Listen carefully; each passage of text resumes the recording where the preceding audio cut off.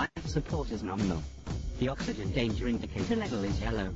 Please remember that this is a non-smoking pirate ship. Hey everybody, welcome to GameIndustry.com's The Gin Lounge. I'm John Breeden, your chief lounge lizard, and your host for this episode of the show. Today we're going to be talking about green, and not just gin green, but money. Specifically, the economy. Because it's always about the economy, stupid. Why is it when people say it's about the economy, they always follow it up with the word stupid? I don't know. Two people that aren't stupid and know all about the economy here at Gin are Nate Woolley, who basically, he's our publisher, but we like to call him our head economist. Nate, thank you for coming to the lounge today. Ding, ding, baby. And, of course, we also have Marie Flanagan, who does all of our advertising programs and knows all about the market. Marie, thank you for coming today. Happy to be here. Yes, absolutely. So now this is the fourth lounge that we have done specifically on the economy, which has been as you guys might expect, it's been a pretty hot topic over the past couple years. Well, sure, because we've all been poor and life sucks. Yeah, pretty much. I mean, the game industry, it was interesting when I was going back and listening to some of the old shows, and when the economy initially crashed, and we did the economy show, and we were looking at the game industry, and the game industry numbers, they held firm. I think it took a while for people to realize that, I have to stop buying so many games and stuff. So we were a little bit insulated, and there were some lesser economists, Nate, not you, but there were some lesser people from other publications who were saying the game industry is recession-proof, and we're never going to feel the pinch. Yeah, the word for that is bullshit. Well, except for there is a certain reality that entertainment during bad times does better than the economy overall. So while gaming may not be recession-proof, people have a tendency to spend, when they're depressed, they spend money on things like entertainment and alcohol. So while I certainly wouldn't say that the game industry is recession-proof, it is true that people will do things to keep themselves distracted from, an otherwise bad time. Well, as long as they have money, and this was not what you'd call your typical economic downturn. No, this was bad. Yeah, and when it lasts for a long time, I mean, yes, I think you're absolutely correct, Marie, and I think that's why initially we were like, recession? What recession? Because I mean, the stock market was doing well. All the publicly traded companies that you do every week were still in the green. We were doing well. We had the holiday season, that first holiday season, which was fantastic. Everybody was doing well. I think what happened was over time, it's like, games are fun and people were trying to spend money on them, but after a while you got to say, is it more important that I eat today or that I get the latest Call of Duty game? It's a slow squeeze that happens over time. Exactly. So now being on what apparently looks like the tail end of this thing, now maybe things will get better. But I want to talk about that. So what I was saying was, the last three shows we did on the economy, they were kind of gloom and doom a little bit. They were either cautionary or things are bad. But talking with Nate a little bit, who lives and breathes this stuff before the show, Nate, you're saying that it looks like things are turning around. This might actually be a sort of happy show. Conservatively happy? Is that what it is? Possibly so, at least cautiously optimistic. John and I, we're doing this on, Friday the 5th of October. I don't know when it's going to run, sometime in the next couple of weeks, I figure. But, John and I discussed this yesterday going into this, because here's our dirty little secret. We talk about what we're going to talk about before we talk about it. Sometimes to our detriment. Sometimes we get to the show and we're like, man, the pre-talk was so much more lively. The economic numbers, the economists I talked to, I just did a conference call with one of the senior economists over at JP Morgan Chase, showed very good numbers in the long term. A reasonable 2013 and a very robust 2014, and that's good news. I mean, there's going to be problems for a while. You don't effectively collapse your banking sector without having some ups and downs over the years. And frankly, a part of me thinks, Jesus, I would have let some of these guys go. But that's not my role. But with today's numbers that came out this morning, unemployment below 8% for the first time in, 4 years, 3 years, something like that. Consumer confidence is up 9 points in a month from 61 to 70 between August and September. People are beginning to feel some joy in their lives again, that maybe they don't have to be completely panicked every second of the day, and they don't have to keep, rolling quarters every time. And do they need, can they get the good macaroni and cheese, or is it the Kraft stuff? We're actually seeing some growth, and when you see growth and employment, the market opens up for luxuries again. And I hate to say it, but paying $60 for a console game is a luxury. No, absolutely. And I thought the Kraft macaroni and cheese was the good stuff. I don't know. Maybe I'm not a hating on Kraft macaroni and cheese here. I don't know. I wasn't hating on it. I'm just saying we don't pay John enough to buy anything more. Right. I see. I do generally buy the generic macaroni and cheese. So I look longingly at the shelf of that Kraft macaroni and cheese. Oh, one day, $1.49 box, you will be mine. Having that DC area mortgage payment, buddy. Yeah, but for now, the 50-cent box will have to do.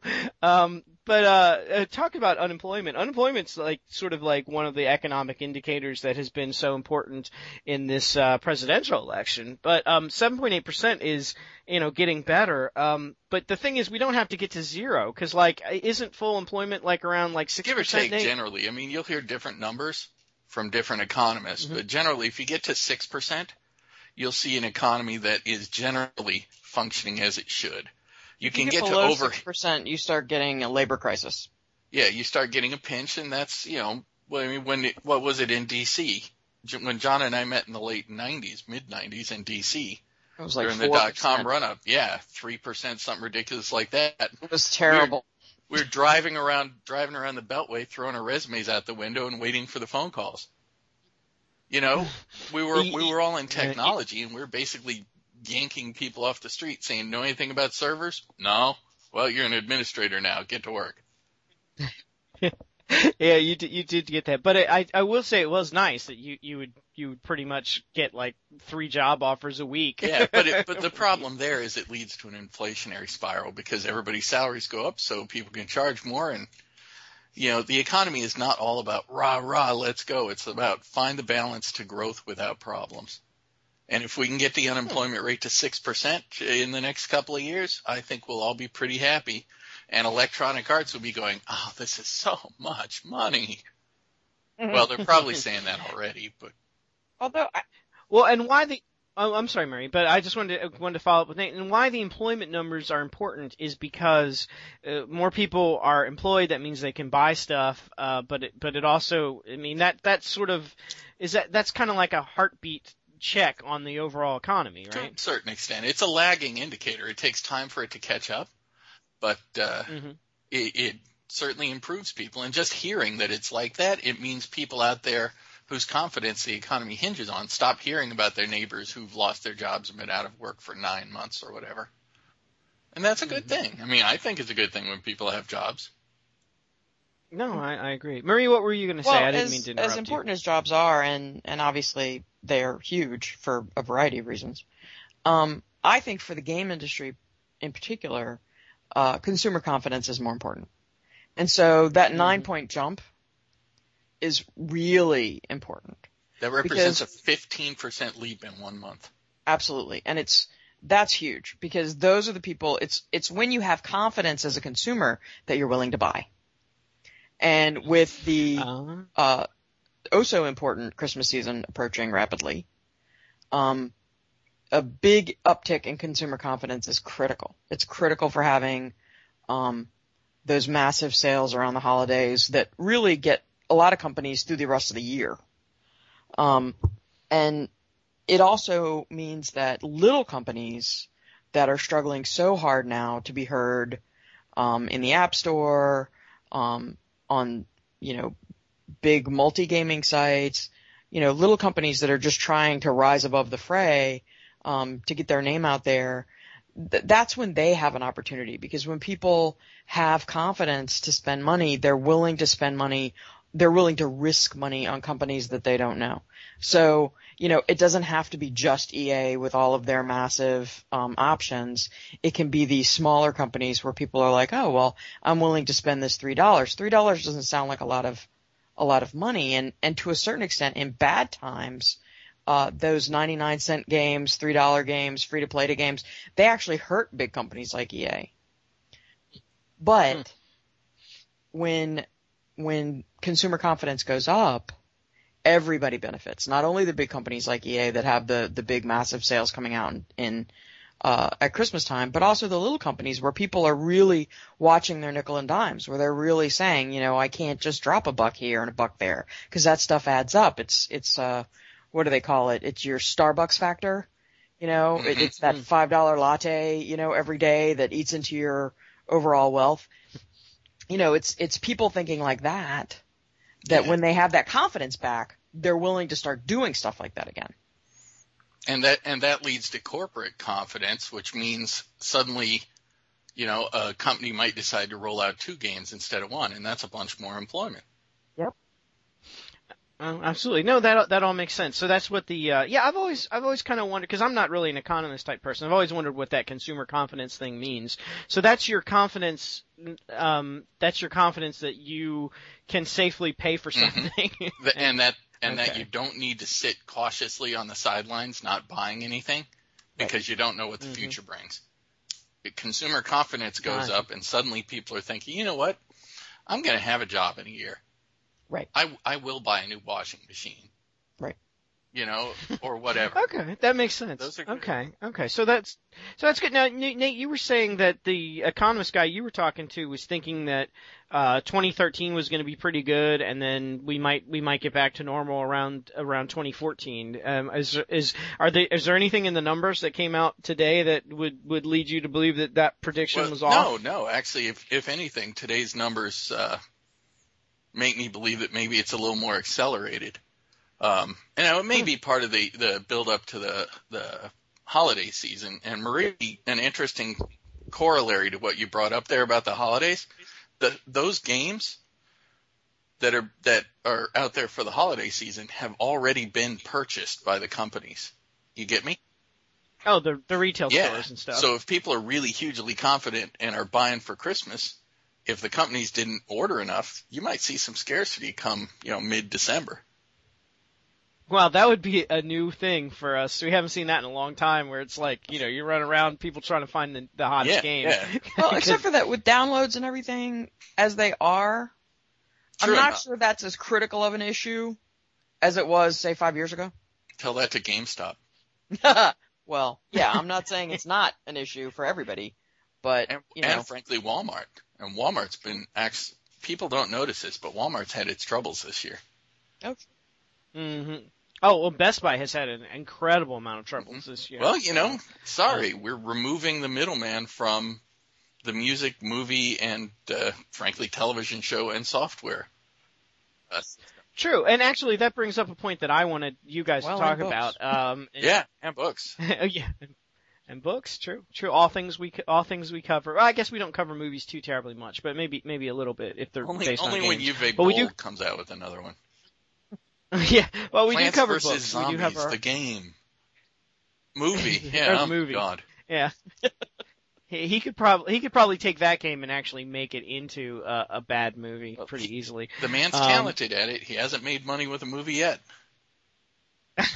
He's consistent. But no, what I was going to say was about the do-it-yourself thing, is that one of the phenomenons that we've seen during this bad economy is the incredible rise in Kickstarter type campaigns where people are like, where game companies, and this also goes to Nate's point about cutting out the middleman, is that what they can do is, they set up this Kickstarter campaign, and not all of them have been successful, of course, but most of the ones that we hear about, if they're sending out a press release, most of the time it's because they've been successful. Most of the time it's not like, hey, guess we sent out a press release because we needed $50,000 and we only got $6, so we're sending out this press release to say how stupid we are. I would totally issue that press release. Sure, why not? But I mean, people won't give it to us. But But that's something that's kind of new. I mean, it was around before, but during this recession, it seems like even like big established companies have been doing that. And I mean, that's kind of one way to cut out the middleman. But Marie, I mean, you've seen this a lot. We've even had companies take out ads for Kickstarter campaigns, and I think that we've been able to help them a lot in some cases. Well, sure. Right? And I think part of the issue with Kickstarter is, just like in the early days of the App Store, if you had a game going, everybody who went to the App Store pretty much saw it. But now there's like millions of apps, and so it's harder to be heard above the fray. I think Kickstarter is also getting to be like that. The first few game groups that came into Kickstarter, or established game groups that have large email lists, they do very well for those projects. If you've got something that people are interested in, they're willing to kick in a few bucks and you can crowdsource that.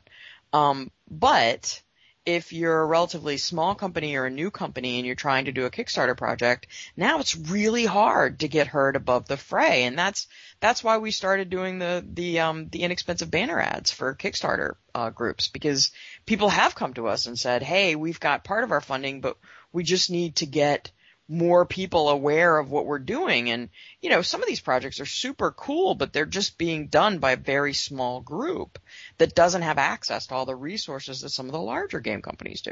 So that's why we started the Kickstarter ads, where, we'll throw up your banner and show off your project, and for a very reasonable price, you get access to all our readers and listeners. And it's pretty cool, and it's been fairly popular. Yeah, I think, weren't you saying that the one company raised like an extra like $19,000 or something like that? Yeah, it was. I mean, it's not an insignificant amount of money for your tiny little purchase price. So it's worked out well, and it's once again just a way to be heard above the fray. Yeah, I know when people go in, like the App Store analogy you made was really good. When people go into the App Store, I mean, it used to be like, oh wow, a new app, and everyone was all excited and they check it out. And now it's like, we get a press release about, one of 3 zombie apps that released this week, and it's like you could very well put your app on the App Store and nobody even knows about it because you were one of like 700 that went up. Well, there. The real issue there is if you want some attention in the App Store, you pay for it. If you want to be one of those featured apps, you lay the money on the table. And that's just a market that's becoming mature, if you know what I mean. Sure, but that featured app slot is expensive. Yeah. And so if you can come at it from a less expensive angle, obviously the smaller companies need to do that. Mm-hmm. No, and that's why we offer. I mean, we've really been very supportive of small indie companies with teeny tiny budgets, because I think as an organization, we want to see those companies grow. That's where some of the most innovative gaming is happening. So that's why we've always been supportive of the indie company. Not that we're not completely happy to take big money from big companies. But we've always provided those inexpensive advertising options for the smaller companies, because if you have to have a way to be heard.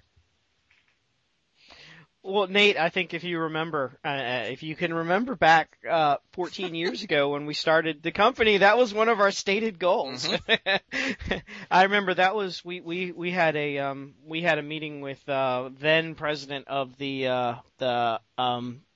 ESA now is what it's called, but yeah, exactly, and Douglas Lowenstein. Can you say his name? Just don't say it 3 times staring into a mirror. That's what I was going to say. You can't say it 3 times or he comes back. But no, he was a nice enough guy. But his theory was that there was no way that we were going to succeed because the whole industry was going to a point where 4 companies were going to own everything. Yeah, so his vision for the IDSA was we only represent like the top 13 companies and everybody else can go blow. Yeah, we're the 1%. 1%. And that worked for a time until all of a sudden Microsoft and Sony pulled out of E3 because they were spending $10 million on their stupid castle booths. And they said, hey, we're not getting $10 million worth of pub out of this. Hell with it. True, but I think that it's a difference in the economy then. The economy then was booming, and so like the job market, the big companies like EA were going around. Oh, you've got a game? You've made a game? No, you've got 3 people that think they can make a game. Okay, well here's $1 million. You're now part of EA, and they were buying up everything. They did it to Origin. They did it to Maxis. Those weren't bite-sized players, you know. It was different. It was different then. And now these days, now you've got almost the complete opposite. You've got a developer who's maybe already had a hit game. Like I saw this with like Hidden Path Entertainment. They came out. Defense Grid was one of the best tower defense sims that I'd ever seen. Came out, won a Game of the Year award through Gin and everything. And they can't find a publisher for Defense Grid 2. The joy of it is you don't need it anymore. You see this in music heavily. Where major players, heck, Nine Inch Nails and Radiohead didn't have a publisher for their last LP. And Radiohead said, basically, you can download it, pay us what you think it's worth. Cowboy Mouth just released their latest CD, and it was $6 to download it from their website. $6. And they see all 6 of that, as opposed to $1 per CD. The interesting thing to me, being sort of this passive observer on the sidelines, is that in the last, decade or so, I don't know if this is a good thing or not, but we've sort of experienced the extremes of both types of economy. The roaring, crazy economy, which oddly enough has a couple negatives to it as well, and then the struggling, flagging economy. So, I don't know. I guess it's kind of neat to experience both those extremes. Marie, do you feel fortunate to have lived in interesting times? I don't know that it's avoidable to live in interesting times, but I certainly appreciate the foibles of the runaway economy over the foibles of the sad economy. Yeah, it's kind of nice. Not to be an us versus them type of guy, but from a worker point of view, it's kind of nice to be in the booming economy. Well, I suspect that that even though workers, of course, benefit more, I think, from the booming economy, that companies don't mind so much the foibles of the roaring economy. Yeah, it's hard for them to find workers and yada yada, but they've got some nice green bottom lines. They're definitely in the black, so that kind of makes up for it. Sure, absolutely. So it kind of sounds like what both of you guys have said, you and Nate, is the theme is that, we have experienced both ends of it, and it seems like things are getting better, so maybe we'll get into like the quote unquote normal economy, I guess, pretty soon. So I guess, Marie, assuming that Nate's theory and the economist that he's talked to is correct, and that 2013 is going to be a recovery year, and then 2014 is going to be back to normal. Is that what you expected? Is that what you think is going to happen then, or is that too rosy of an outlook? I like to be rosy, and yeah, I do. I feel like, barring incident, yeah, that's the direction we're heading, and I'm ready to be there. Okay, well, good. Well, and Jin's ready to be there. Absolutely. And I just want to say, thank you to you too, because you've done a fantastic job helping these smaller and mid-sized companies during this really, really bad time, and so I'm sure they appreciate it too, and so you've helped us do what Nate remembered we set out to do, and that's kind of what Gin is all about. The I in Gin stands for independent, and that's what we are. So, Marie, thank you so much for joining me today here in the lounge. Yeah, I was glad to do it. And I hope that you'll wait a little bit before asking for a raise once. 10 minutes tops. 10 minutes. Okay. All right. I'll go ahead and put you in for it now. Try not to lose that paperwork. So if you'd like to write us and let us know what your thoughts are on the economy, all you people out there in listener land, our email address is ginlounge@gameindustry.com. You can also find us on Facebook at facebook.com/gameindustry. On Twitter, we are Gin Lounge. We're also on Google Plus, which you can find us by searching for, Game Industry News. And I think, are we anywhere else, Marie? We're on Pinterest as, Game Industry. Okay. I always forget that one. So, come get our recipe for, game industry casserole. No, that's not what's on our Pinterest. Okay. A lot of cool All right, well, games, cool books, funny game stuff. All kinds of cool stuff is on our Pinterest boards. oh, cool. All right. Well, I'm gonna have to check it out more and more then. So, I know we've been seeing some fantastic stuff on our Facebook page lately. So, I'm sure, a lot of cool graphics and things make it over to Pinterest too. So, follow us everywhere and we will do our best to keep you guys fed, with the good macaroni and cheese right here directly at the Gin Lounge. All right. I will see you all next week. Take care, everybody. And here's hoping that, there's always going to be a little bit of extra money in your pocket, enough to afford the good craft stuff. Apologies to Kraft for what Nate said earlier. Take care, everyone.